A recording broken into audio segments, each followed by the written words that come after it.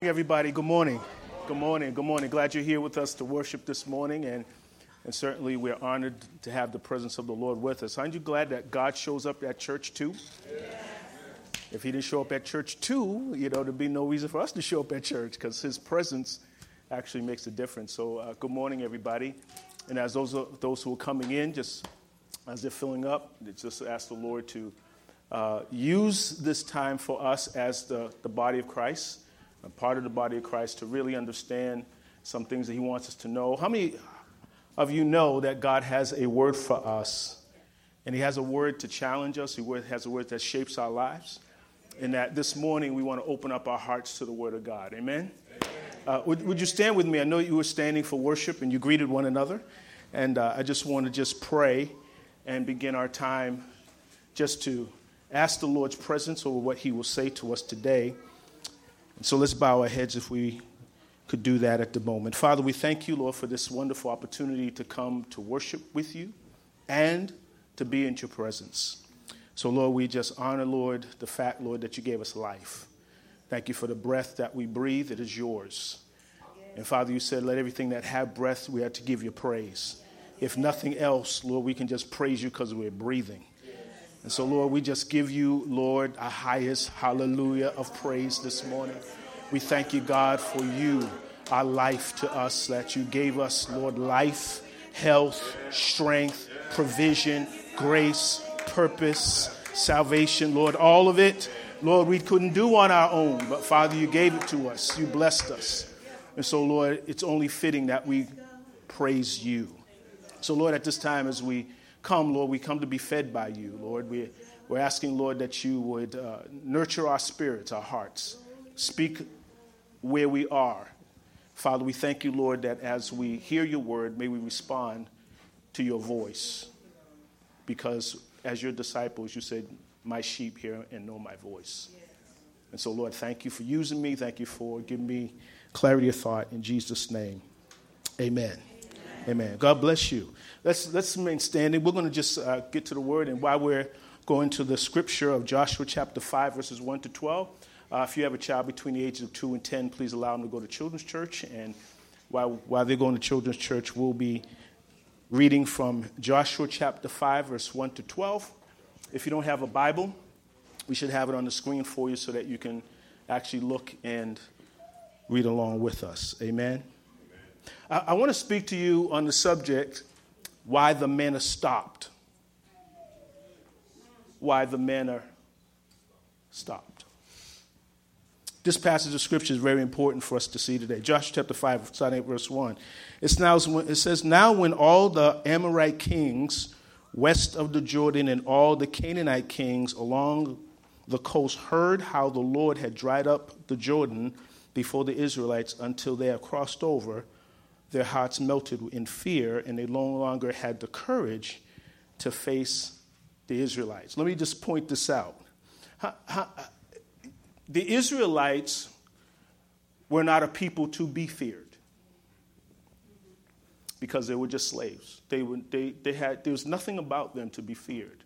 However, when God got involved, you don't hear what I'm saying? It says that we're nothing until God gets involved. There's a lot to deal with when God gets involved. And God got involved in bringing them into the promised land. And the scripture says that the people and the Amorite kings of the west of Jordan, the Canaanite kings, and all those inhabitants feared the Israelites. Verse 2, at the time the Lord said to Joshua, make flint knives and circumcise the Israelites again. And so Joshua made flint knives and circumcised the Israelites at Gibeath Haaraloth. Now this is why he did so. All who came out of Egypt and all the men of military age died in the wilderness on their way leaving Egypt. All the people that came out had been circumcised, but all the people born in the wilderness during the journey from Egypt had not. And the Israelites had moved about in the wilderness 40 years until all the men were of military age when they left Egypt had died, since they had not obeyed the Lord. For the Lord had sworn to them they would not see the land he had solemnly promised their ancestors to give us, a land flowing with milk and honey. And so he raised up their sons in their place. And these were the ones Joshua circumcised. And they were still uncircumcised because they had not been circumcised on the way. And after the whole nation had been circumcised, they remained there in the camp until they were healed. And then the Lord said to Joshua, "Today I have rolled away the reproach of Egypt from you." And so the place has been called Gilgal to this day. And on the evening of the 14th day of the month, while the camp at Gilgal on the plains of Jericho, the Israelites celebrated the Passover. The day after the Passover, that very day, they ate some of the produce of the land, unleavened bread, and roasted again. Verse 12, the manna stopped the day after, and they ate this food from the land. And there was no longer any manna for the Israelites, but that year they ate the produce of Canaan. Why the manna stopped? God bless you. May be seated.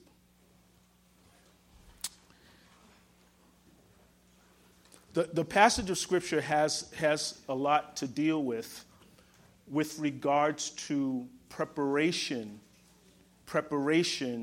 for actually entering into the promises of God. So Joshua is a book of conquest. It is a book where we're finding that Joshua is trying to take the Israelites into the promised land that God had sworn all the way back to the time of Abraham. And so these promises are not just made on the fly. These are promises that were made from generation to generation. There's something to be said that God is a promise keeper. How many know that God is a promise keeper? He is. He's a one who understands, and when he makes a promise, he also takes an oath on himself to keep that promise. But sometimes, as we look at these stories, we can see how human beings that we are, we don't always believe the promise, and certainly we don't always enter into the promise. And the scripture serves as a way of warning for us who are those who follow Jesus, that Jesus, he's the one, he is the promise, the Messiah. And he said, if you enter into him, you'll find pasture. But there's some that will not enter into find pasture because they just won't believe. There are prayers that you'll never get if you don't believe, if you don't have faith, if you don't trust God, if you don't follow God. Every disciple has a decision to make whether they're going to follow the master or are they going to turn away from the master in times of their own desires or in times where they don't understand or in times when they get offended. Are they going to turn away from him? And so today, as we're looking at this text, the Israelites have now crossed over the Jordan River. And the Jordan River crossing was actually a miracle. There's no way they could have done that on their own. How many know there are things that God will do in your life that it's certainly you know that you're not that smart, you're not that gifted, you ain't got that much money. But yet God opens a door and you say, you know what, that's just got to be God. Do I got a witness in the building? Do I got a witness in the building? There are some things, I have to look on my life and say, that was God. There is no way that could have happened without the intervention and grace of God.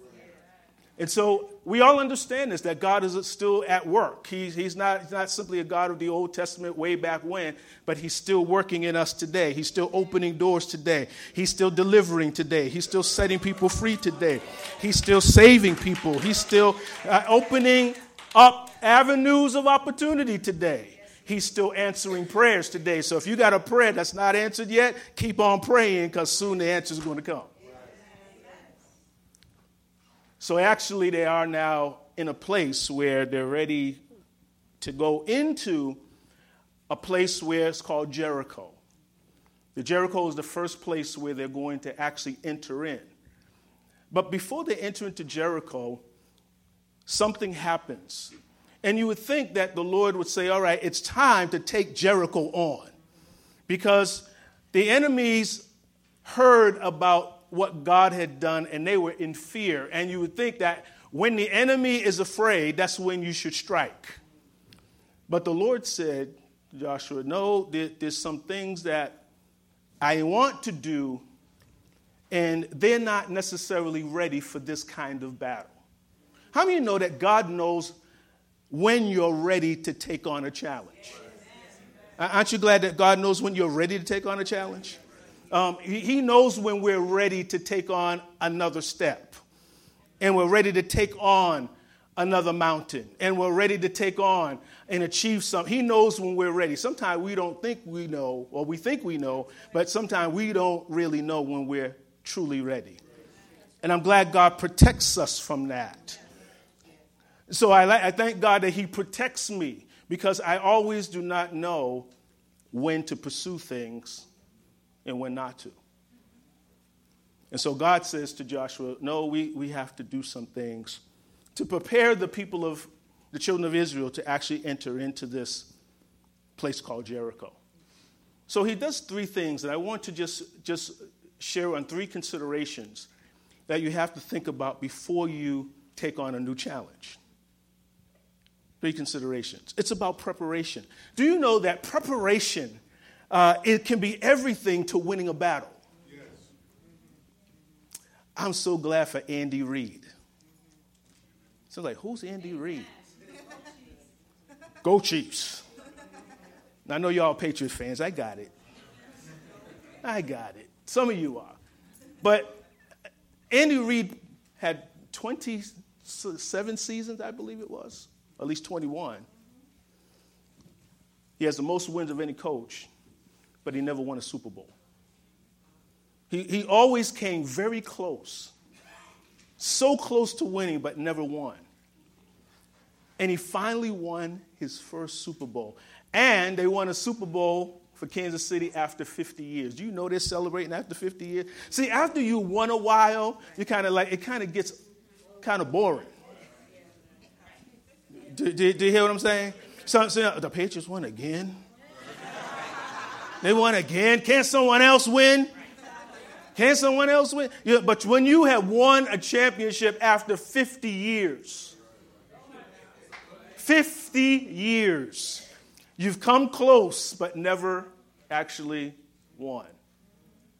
And when you win, you know, wow, this is outstanding. But I know this for a fact. They didn't win without preparation. And you're never going to win a battle without some kind of preparation. A fighter never goes into the ring without preparing, because you know why? Because of their need to prepare, they need to understand, look, if I'm going to win, I need to do all I can before the fight happens. Because if you're not prepared, it's going to show up in the fight. It's going to show up in the fight. So here are three things that I want you to keep in mind. Number one, in order to prepare the children of Israel to come into Jericho, the Lord has to prepare their hearts. You have to learn about what it means to prepare your heart. So he says we're going to prepare the hearts of the people through a process called circumcision. Now, literally, brothers, you understand, if nobody don't understand, that circumcision can be very painful, especially if you're an adult. Generally, circumcision happens when a child is born, a male child is born. It usually happens during the time of birth, and in the Old Testament, it would happen when they were on the 8th day. The 8th day is number 8, means new beginnings. It was a mark on them of covenant with God.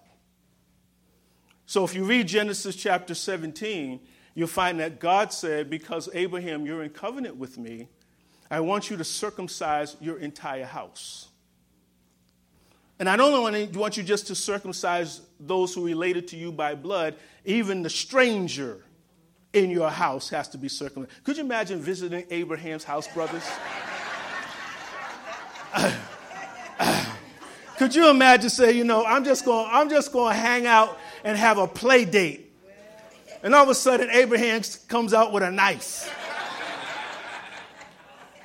And he says, all right, boys, let's get in line. We're going to do a little circumcision right now. He would say, wrong day to visit, time to go. But the Lord said, we're going to circumcise. We're going to circumcise. And circumcision was about the covenant that they would make with God. Covenant is really about the agreement that they would make with God. Covenant is really about the understanding that they have agreed to obey God, the agreed to relationship with God, the agreement to say, Lord, we are not just any people, we're your people. We're your people. Do you know that we are the people of the Lord? We are God's people. Now, circumcision in the Old Testament was an Old Testament way of covenant with God, but it was of the flesh. In the New Testament, circumcision is of the heart. That God begins to circumcise or cut away the flesh of our hearts. He deals with the carnality of our hearts. He deals with the fleshly attitudes that I have. I know you don't have them, but I do. I mean, the fleshly attitudes that get impatient when people take too long. The fleshly attitude that, someone cuts you off and you want to just give them something. You don't want to give them a hallelujah, glory to God. You want to lift up your hand and give them something.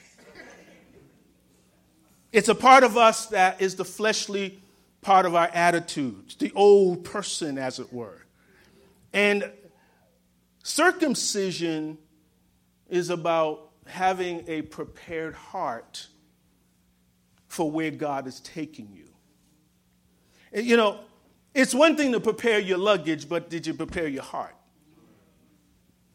It's one thing to kind of sweep your house out, but did you prepare your heart for worship today, or did you just prepare your body? Did you just get a shower, clean up nice, turn to your neighbor and say, neighbor, you looking real good this morning. You looking real good. They're looking real good this morning. Did you combed your hair and you took all that preparation time and you got yourself ready. But did you take any time to prepare your heart? Did you take any time to say, Lord, I bless your name, and Lord, I honor you, and Lord, I'm going into your house because it is the day of the Lord. It's the Lord's day. It is the day when I come to worship with my brothers and sisters, and I come to hear a word from you. I come to surrender my life to you. Whatever you would say this morning, God, I come with open heart and open hand. Or did you just prepare your body and rush into church and on the way, you argued with the children and said, get ready. Don't you know I'm late? I got to get there. I got to get there. Do you know what? There's a time when we certainly have to take that time to prepare ourselves physically, but we need to take time to prepare our hearts. Did you take the time to prepare your heart? Sometimes, admittedly, I don't take enough time to prepare my heart. Sometimes I'm rushing. Sometimes I am so engulfed with what is going to happen at church, I forget that I'm a person of the Lord who needs to prepare his heart. Sometimes I forget because there's a whole lot of things I got on my mind. Lord, what am I going to say? Lord, who's going to be there? And Lord said, you need to prepare your heart. Because not preparing your heart hinders you from going to the very purpose and plans and promises that I have for you. This circumcision was necessary because in Deuteronomy chapter 10, verse 16, the Lord began to talk to Israel through Moses. And he says to them, it's important to circumcise your heart.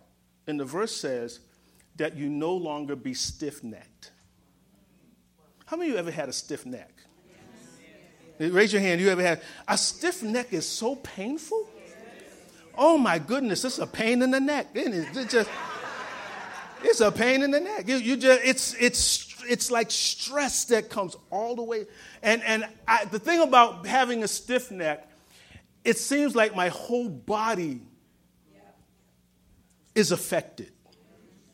Everything about me is affected when my neck is stiff. This word stiff neck intrigued me because I had to look in a little deeper. Why does the scripture attach circumcision to being stiff-necked? Well, simply this way. Being stiff-necked simply means this.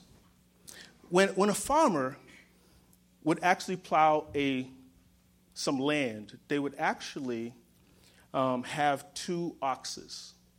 The oxes were yoked together, yoke around their neck. You probably see it in pictures when they actually did farming. And when they did farming, the plowmen actually would use an ox goad, an instrument, to prod the ox in a direction so that the actual plowing with the direction would go straight. But at times there would be an ox who would shake off direction. And if the ox shook off direction and decided to go right or decided to go left, they would call the ox a stiff-necked ox. Because the ox would not allow the plowman to lead them. Oh, you don't hear what I'm saying? That no matter how much they would prod and how much they would direct through the ox goad and how often they would pull on the reins, the ox just had their mind set on going in a different direction. So much so, it would pull the ox that was going in the right direction off its direction. Why is this circumcision of their heart so important? Because without the circumcision of heart, you become a person who's hard to lead. Do you know why they missed the promised land? If you read the history of Israel, the reason why they didn't make the promised land, it's not because they didn't see miracles. They saw Red Sea open up. They saw God rain down quail. God rain down manna. They saw God do an extraordinary thing by drowning Pharaoh in the Red Sea. So it's not miracles. They refused to be led. Do you know one of the signs of a mature believer is they become easier for God to lead them?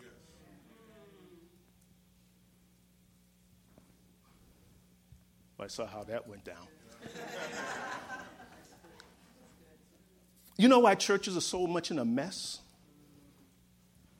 Because people are very hard to lead.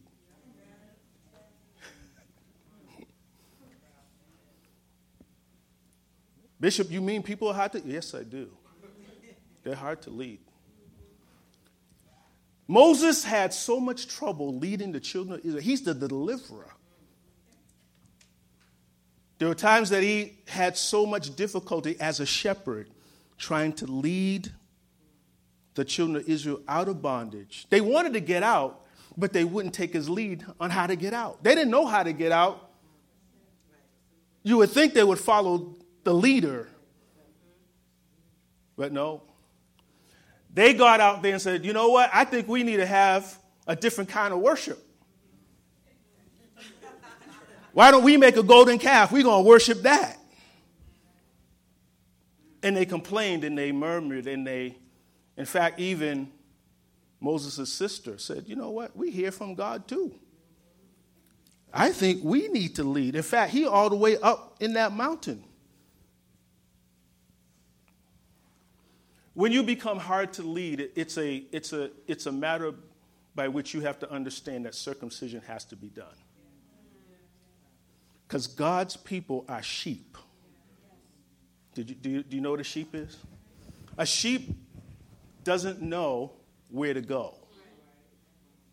Now, I know you graduated from whatever school. And I'm not going to pick on any school, whatever school. And we think that we're really smart. In fact, intellectualism covers this area. We think we're smart. And we are to some degree, but you're not smarter than God.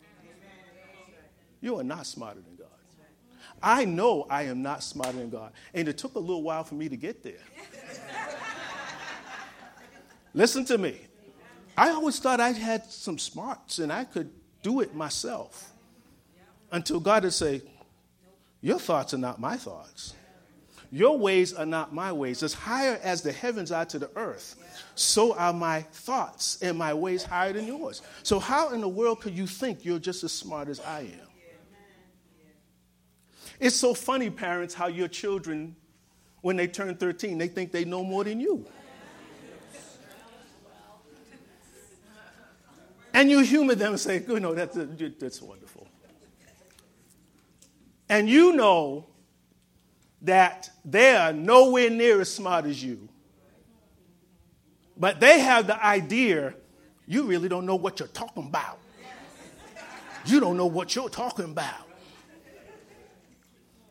And you're saying, not only do I know what you're talking about, I used to talk about it.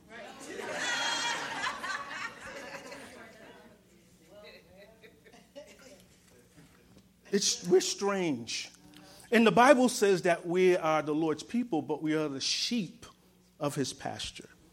And as a sheep, I'm a sheep too. I have to learn how to be led by God and allow him to take the reins of my life and say, Lord, I don't know where to go without you.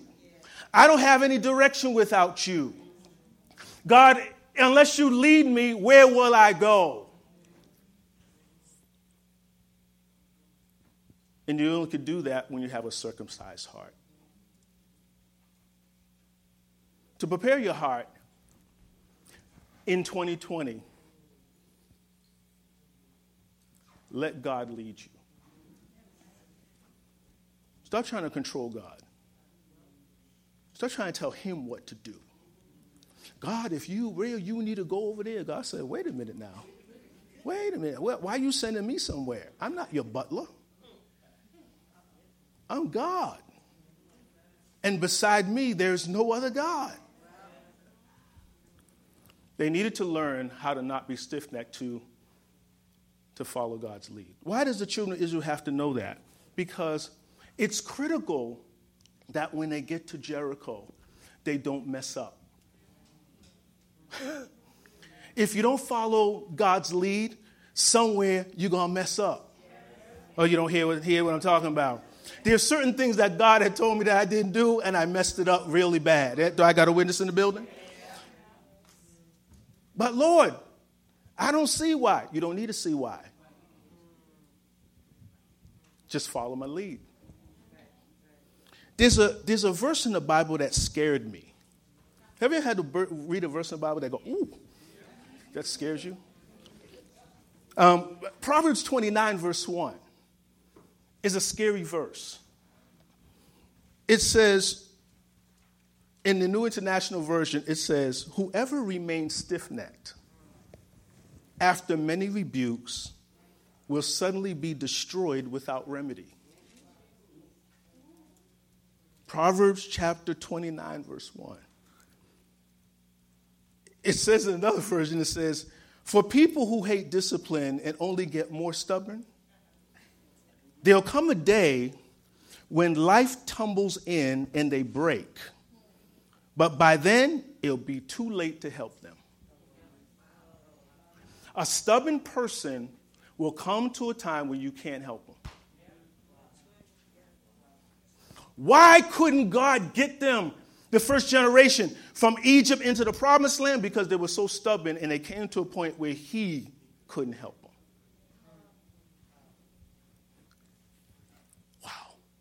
That's a scary verse. It taught me something about pastoring. There's certain times when people were stubborn, you just got to leave them alone. Did you ever have anybody in your life like that? Have anybody around you? You just got to say, you know, I'm done talking. I'm finished talking now. I've been talking long enough.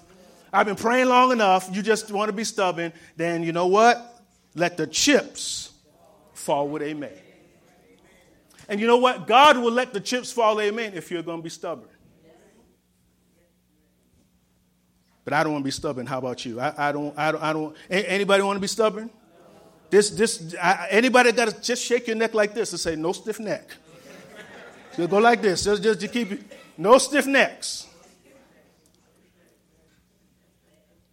You're not going to get victory unless you're circumcised. Consideration number 2, you have to prepare your mind. You have to prepare your mind. On verse 10, it says, on the 14th day of the month, while they camped at this place called Gilgal, they went on the plains of Jericho. The Israelites celebrated the Passover.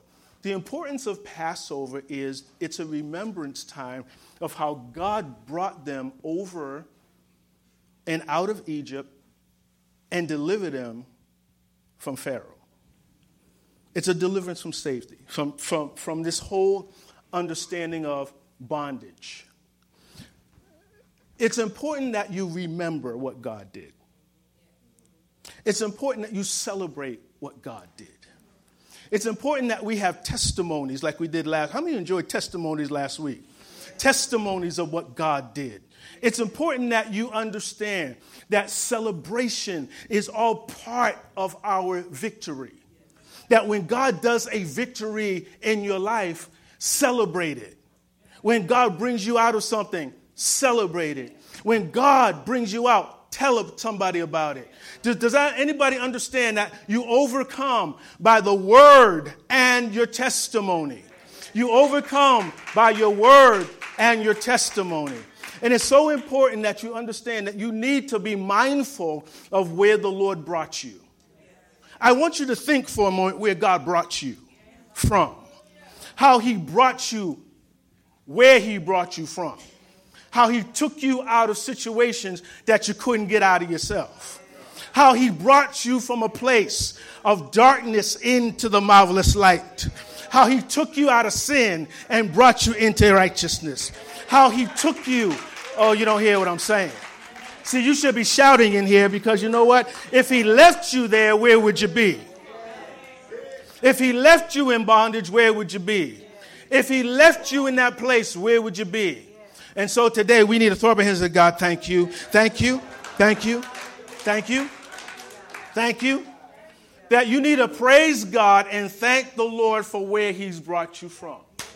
I thank the Lord for where he brought us as a people. Oh, you don't hear what I'm talking about. That you're walking in an office building because God did something for us as a people.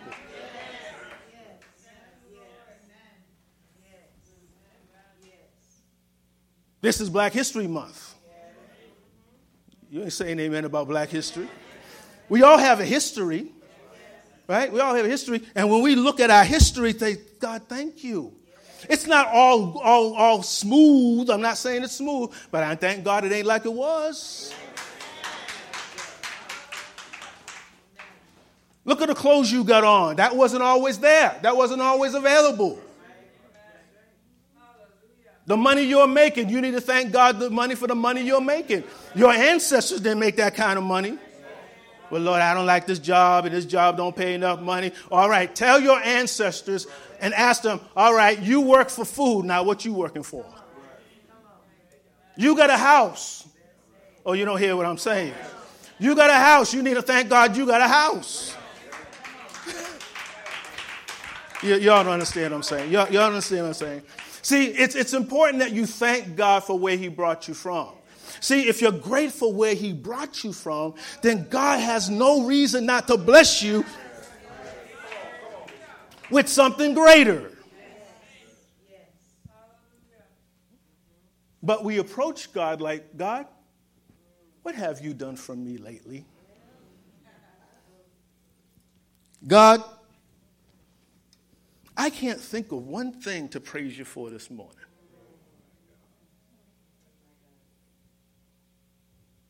Are you kidding me? And all that God has done for us, our heart should be filled with praise. filled with gratitude, open-hearted, and say, God, where would I be without you?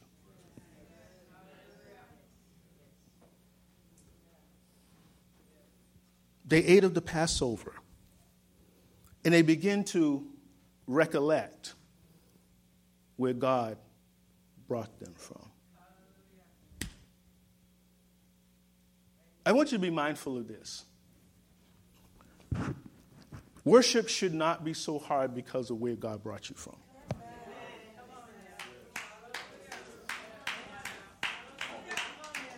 Worship should be so easy because you said, you know, God, look at where you brought me from.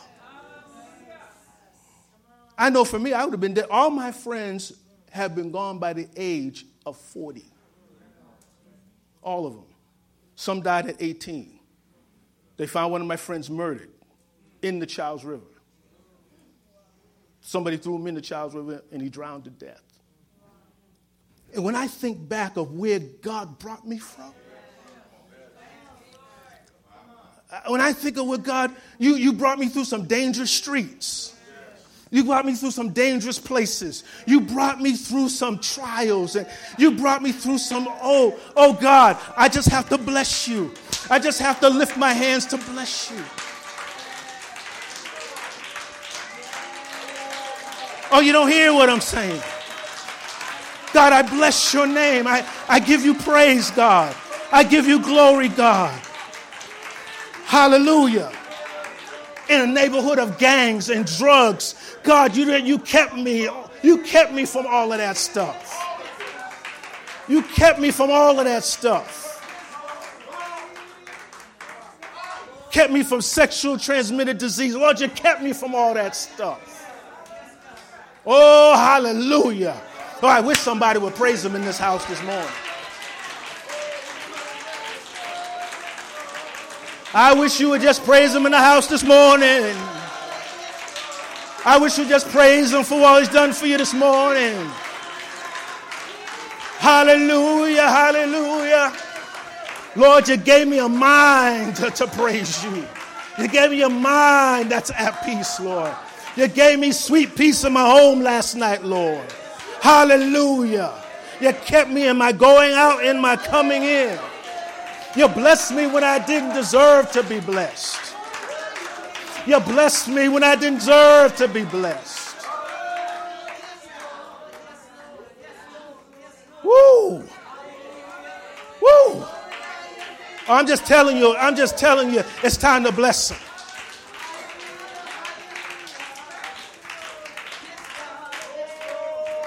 It's time to bless him. It's time to bless him. It's time to bless him. It's time to bless him. It's time that you bless the Lord. Don't complain about all your problems. Just begin to bless the Lord. Bless the Lord what? Oh, my soul. And all that is within me. Bless his holy name.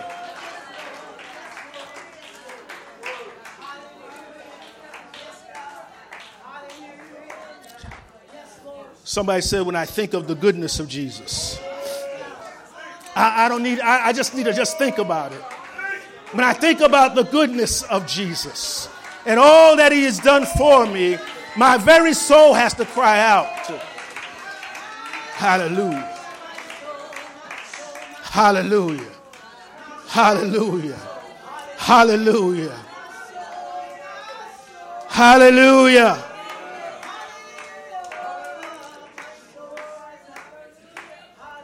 You got to understand that you got to remember the things that God has done for you.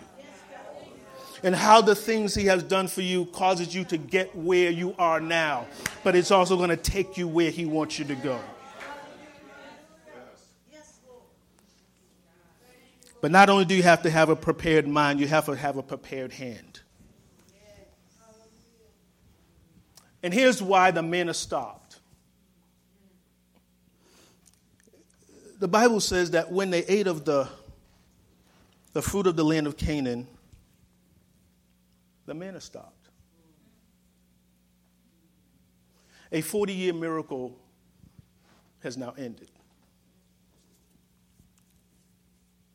If you think about it, it was a very, very radical thing that God did.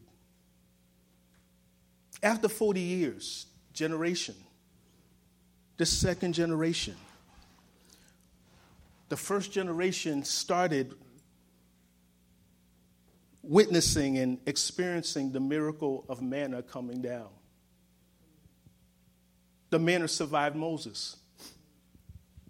Moses died, but the manna didn't. And every day they could come out their tent and find food that was supernatural. The psalmist said it was angel food. And when you read about Moses, and you can read about his life, they said that when Moses died, his eyes were not dim, and neither did his strength wane. But when did Moses die? He was 120 years old and never needed glasses. He had 20/20 vision at the age of 120. Manna fed people, and they never got sick because it was supernatural. But there came a time when manna stopped. What do you do when God stops feeding you the way he always did? What do you do when you stop praying the way you pray and God doesn't answer that way anymore? What do you do when the manna stops? And the question is, why did God stop the manna after they have experienced it for 2,080 weeks, 14,600 days, 40 years? God said, no more. That's it. It's because when they ate of the fruit and ate of the produce of the land of Canaan, God was trying to teach them something. God is trying to teach you something. Turn to your neighbor and say, God is trying to teach you something. When God begins to shift his provision from one way over here to somewhere else, he's not trying to frustrate you, he's trying to teach you. So what do they have to learn? Well, they have to learn that it's not all about eating. It's about equipping.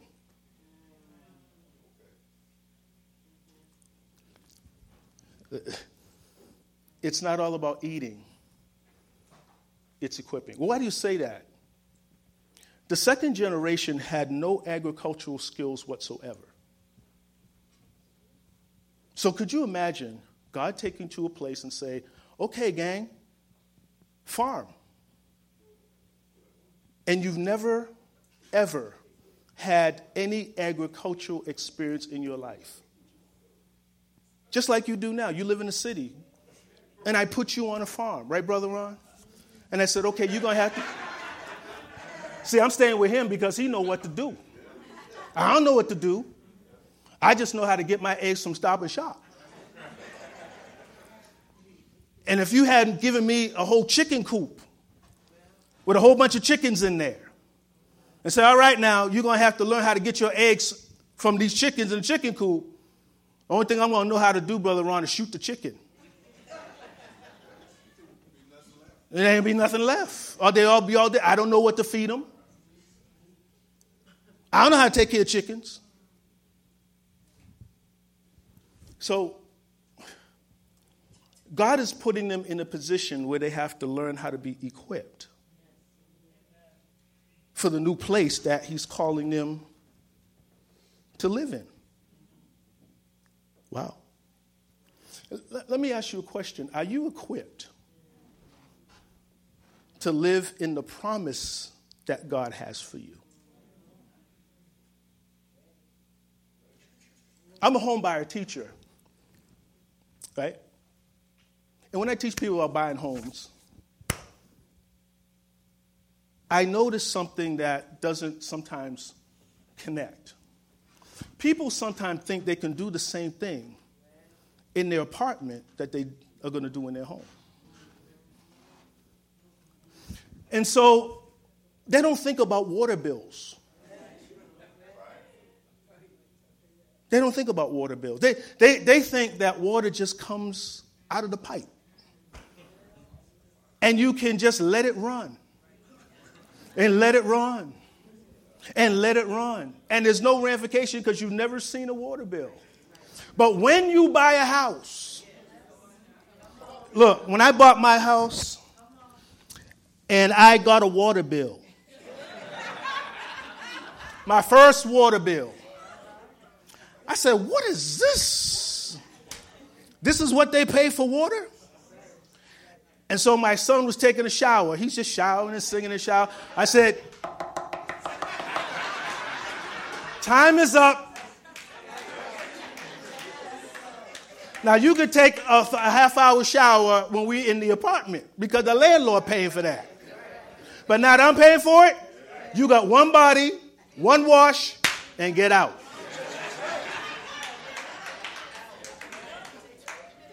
Listen, if a car can be washed in 5 minutes,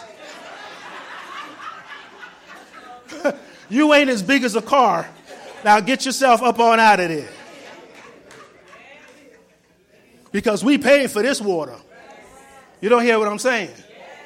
You can wash clothes all you want to, and you can just wash one. Oh, Dad, I gotta wash my shorts for basketball. Okay, man, wash your shorts. You can do that in the apartment, but when you in a house, oh no, we ain't washing like that no more. We're gonna wash until we got a lot of laundry. We're gonna make that washer wash a lot of clothes. And so you have to equip them. You have to be equipped. Church is not just to eat. Oh, my goodness.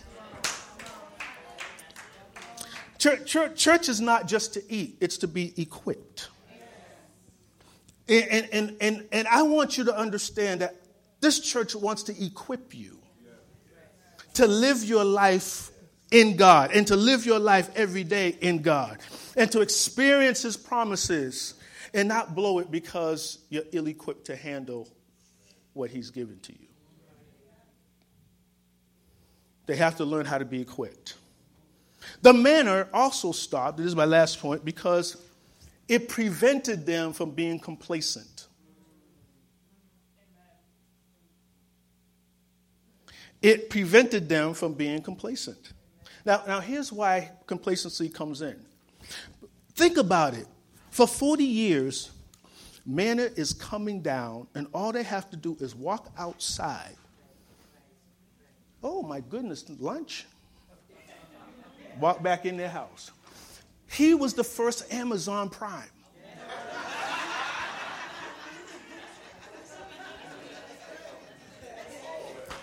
God was the first Amazon Prime. He delivered it to your door. Oh, you don't hear what I'm saying? He delivered it to your door. See, if we read the Bible, we'd be rich, right? He was the first one to do a first-class delivery service. Every time they were hungry, he just, boom, manna was right there, pick it up, go right in the house. You didn't have to collect a lot of it because there was more coming. It was on automated auto pay. He paid, they ate. And God said, no more of that. There's something that happens to me, and I think it happens to you too. When you're hungry, it's hard to be complacent. When you're hungry, it's hard to sit still and just allow life to just happen. Have you ever gone to a restaurant and the waiter or waitress is just taking their sweet, low time and you are hungry? You don't sit there and say, I hope they notice me. You're trying to flag them down. Excuse me, I'm ready to order. Excuse me, can you take my order now? I'm ready to eat. When is the order coming? I put it in a minute ago. You mean you don't have it ready yet? I ordered a steak. What's going on here?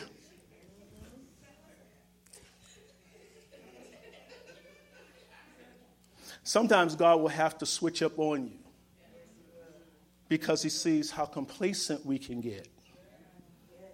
And because you're hungry, hunger propels you for the next level.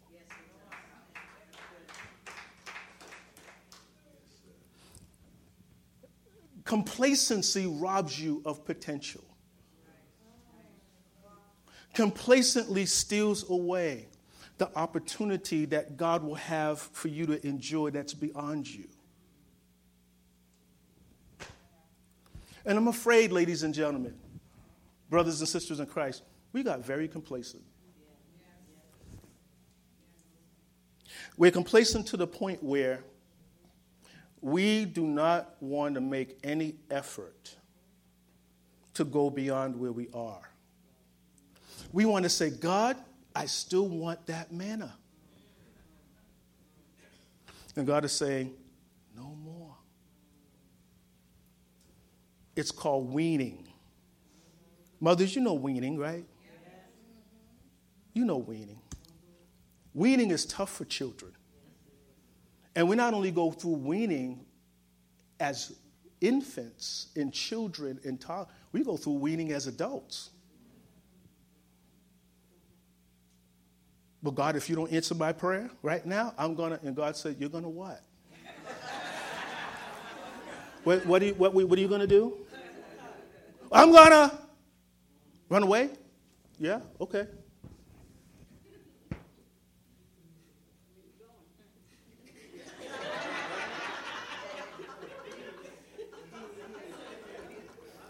I remember Mark telling the story. We were sitting at the table and he was telling the story. He said, I told my parents I was sick of them and I was going to run away.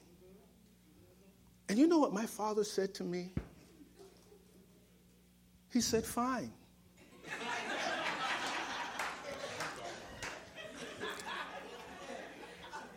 The person was shocked. And he said, because he knew that I had nowhere else to go.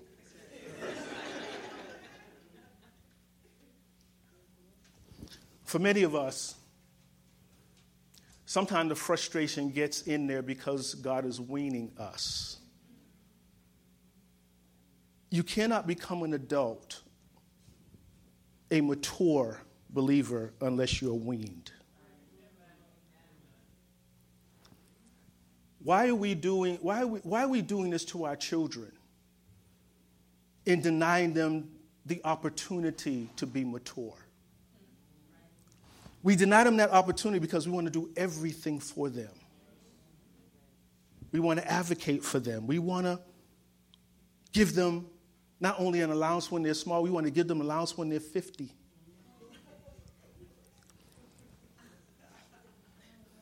We want to tell them what to say.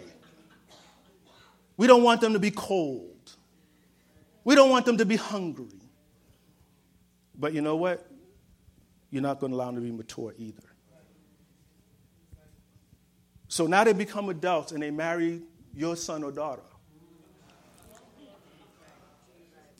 Uh-oh. And then you wonder why there's so much difficulty and trouble and problems and fighting and feuding and giving up and divorce. Because they were never weaned. And in the church, God is weaning you.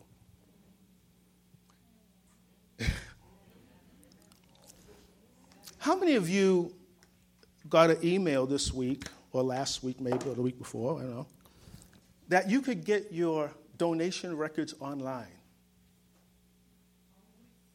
Anybody? Raise your hand really high. You got that email? Woo! Now, the thing that happened was I stood in the way of you being weaned.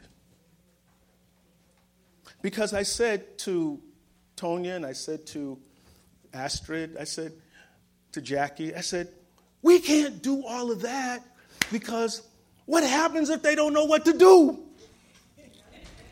And they said, they'll have to learn to know what to do. What are you going to do, Bishop? You're going to pass them out at the door?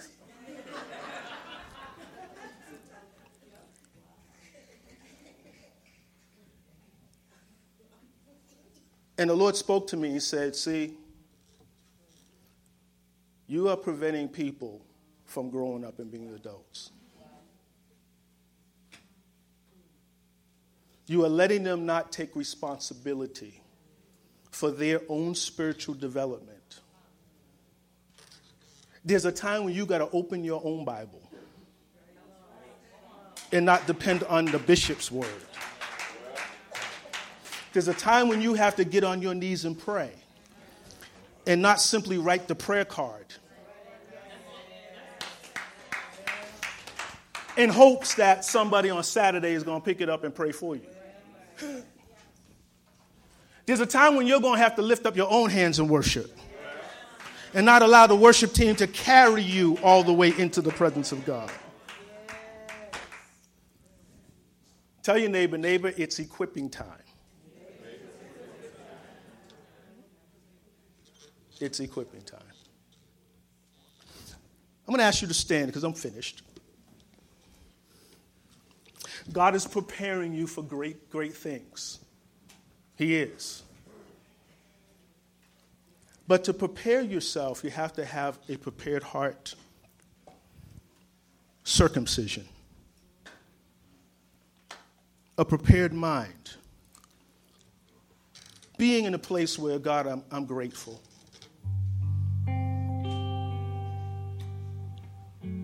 And also being a person who is prepared with your hands to work.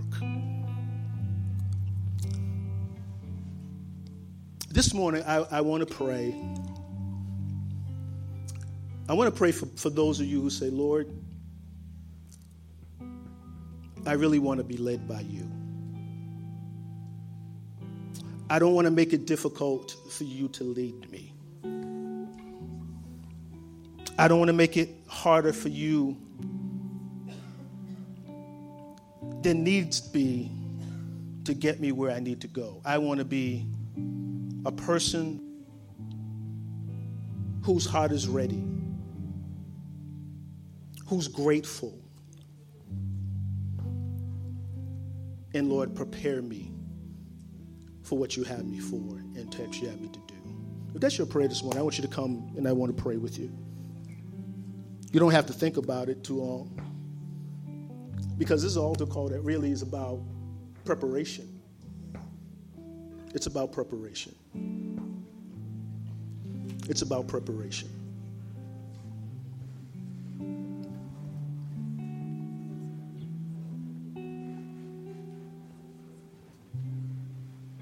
Thank you, Father.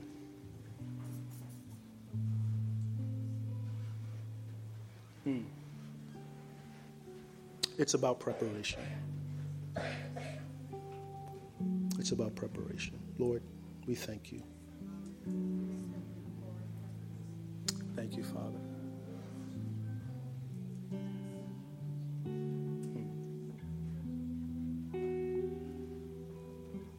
Here's what I'm going to say to you before we pray. That I sense that God is doing some radical things and allowing some radical things to happen in your life. And what I mean by radical, some things that are really somewhat life-shaking for you. Life-shaking for you. Things that you expected are not happening. Ways that God moved in the past are not working. But what you have to understand is that God is not trying to frustrate you. He's trying to get to the root of something deeper. Because radical, when you look at the word radical, radical means root. We like to talk about symptoms, but God wants to get to the root. He wants to get to the root of why you're hard to be led. He wants to get to the root of why you're depressed and why it's so difficult to reflect on the good things of God and your tendency to go to the negative things. And he certainly wants to get to the root of your desire to certainly just eat and be fed, because he wants to take you to equipping. Father, we thank you. Father, we thank you. Thank you, Father. Father, in the moments that we stand at this altar, we recognize, Lord, that you're preparing us, Lord. It's some tough seasons going on. I sense it, Lord. There's tough seasons going on. Some tough things are happening. But, Lord, even in the tough season, Father, we're thanking you because, Lord, you haven't left us or abandoned us. Help us, Lord, to cut away some of the stiff-necked things that we do. We repent, Lord, from our lack of desiring to follow. Father, even though you have given us even authority in our lives, whether it's parental authority, governmental authority, authority on our jobs, Lord. Father, in many ways, Lord, we have, for reasons, Lord, without even a good excuse, we have rebelled against it. And that's why sometimes we're in the calamities that we're in. We refuse to be led. But Father, today we turn our necks. We don't want to be stiff-necked, God. We want to be led by you. Father, help us, Lord, to submit to your word, to submit to your guidance, your leadership. Forgive us, Lord, for always having to be right. But, Lord, help us to be led. Give us a new heart, a new spirit. Even as, God, you want to do great things in our lives, Lord, you have to lead us into the greatness of those things. So, Father, I pray, as the bishop and pastor of this house, Lord, I pray that you not leave us alone. God, don't leave me alone. Help me to be led by you. And help me to lead your people aright, Lord. Help me to guide them. Help me to challenge them. Help me to rebuke them when necessary. Help me to encourage them where they are down and when they feel defeated. And when they don't have the answer, Lord, thank you that, Lord, I can point them to you, who's the answer, who's the wonder, who's the wonderful counselor. Help me, Lord, to Lord, equip them. And Lord, may they want to learn. May they want to grow. May they want to study. May they want to, oh God, Father, do more to furnish their skills and to hone in and to be the best disciple and the best leader, the best mother, the best father, the best employee that they can be. Because, Lord, it is really all about you. And so as your disciple today, Father, as these your disciples have come, we thank you, Lord, for the greatness that you have in store for us. Help us to refuse to believe that there's anything less than the best for us. I come against demonic spiritual warfare that comes against the minds of your people, that robs them of the blessing, that robs them of greatness, that robs them of the desire for more, that wants them to be complacent and not even try and not even go forward. I bind that spirit of complacency in Jesus' name. I come against it. I come against the spirit of just settling for less and not going forward. God, I pray in the name of Jesus that you will awaken the giant in them. Awaken the giant in them. Awaken the giant in them. God, I pray that you'll interrupt them and shake them, Lord, and say there's more in you. There's more for you. In Jesus' name. And I give you the praise and I give you the glory. I give you the praise. I give you the glory. I thank you for the manna stopping, Lord, so I can learn. I can learn, Father, how to get the produce and the harvest. I can learn sowing and reaping, God. I can learn how to work, God. I can learn how to work the thing that you gave me. I learned, Father, how to work the gift that you gave me, God. How to work the skills that you gave me, Lord. How to call upon you in the night season, God. How to pray when no one else knows how to pray. How to pray, oh God, when no one else is praying for me. Lord, thank you, oh God, for the equipping and the skills. That even when a word is not coming forth, I can get my own word.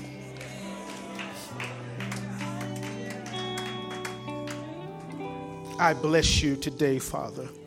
Would you lift up your hands and just praise God right now? Just begin to praise him. Right where you are, just begin to praise him. Praise him for the heart that he's given to you. Praise him for the new heart that he's giving you. The new desire that he's given to you. That's stepping out of complacency. No longer settling for where you are. The past is the past. The past is the past. Today is the new day. Today is the new day. Today is the new day. Today is the new day. Today is the new day. And Father, thank you for the manna, but Lord, we want more from you. Thank you for the manna, but Lord, we want to see the provision come as we sow and as we reap. So thank you for reaping. Thank you, oh God, for sowing through us. Thank you for bounty, Lord. In Jesus' name. Amen.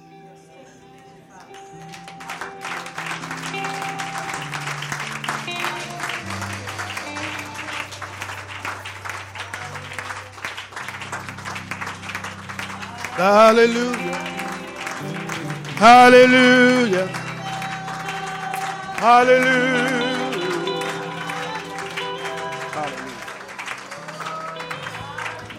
Hallelujah. Hallelujah. Hallelujah. Hallelujah. Let's worship God. Let's worship. Let's worship. Hallelujah. Hallelujah. Hallelujah. Hallelujah.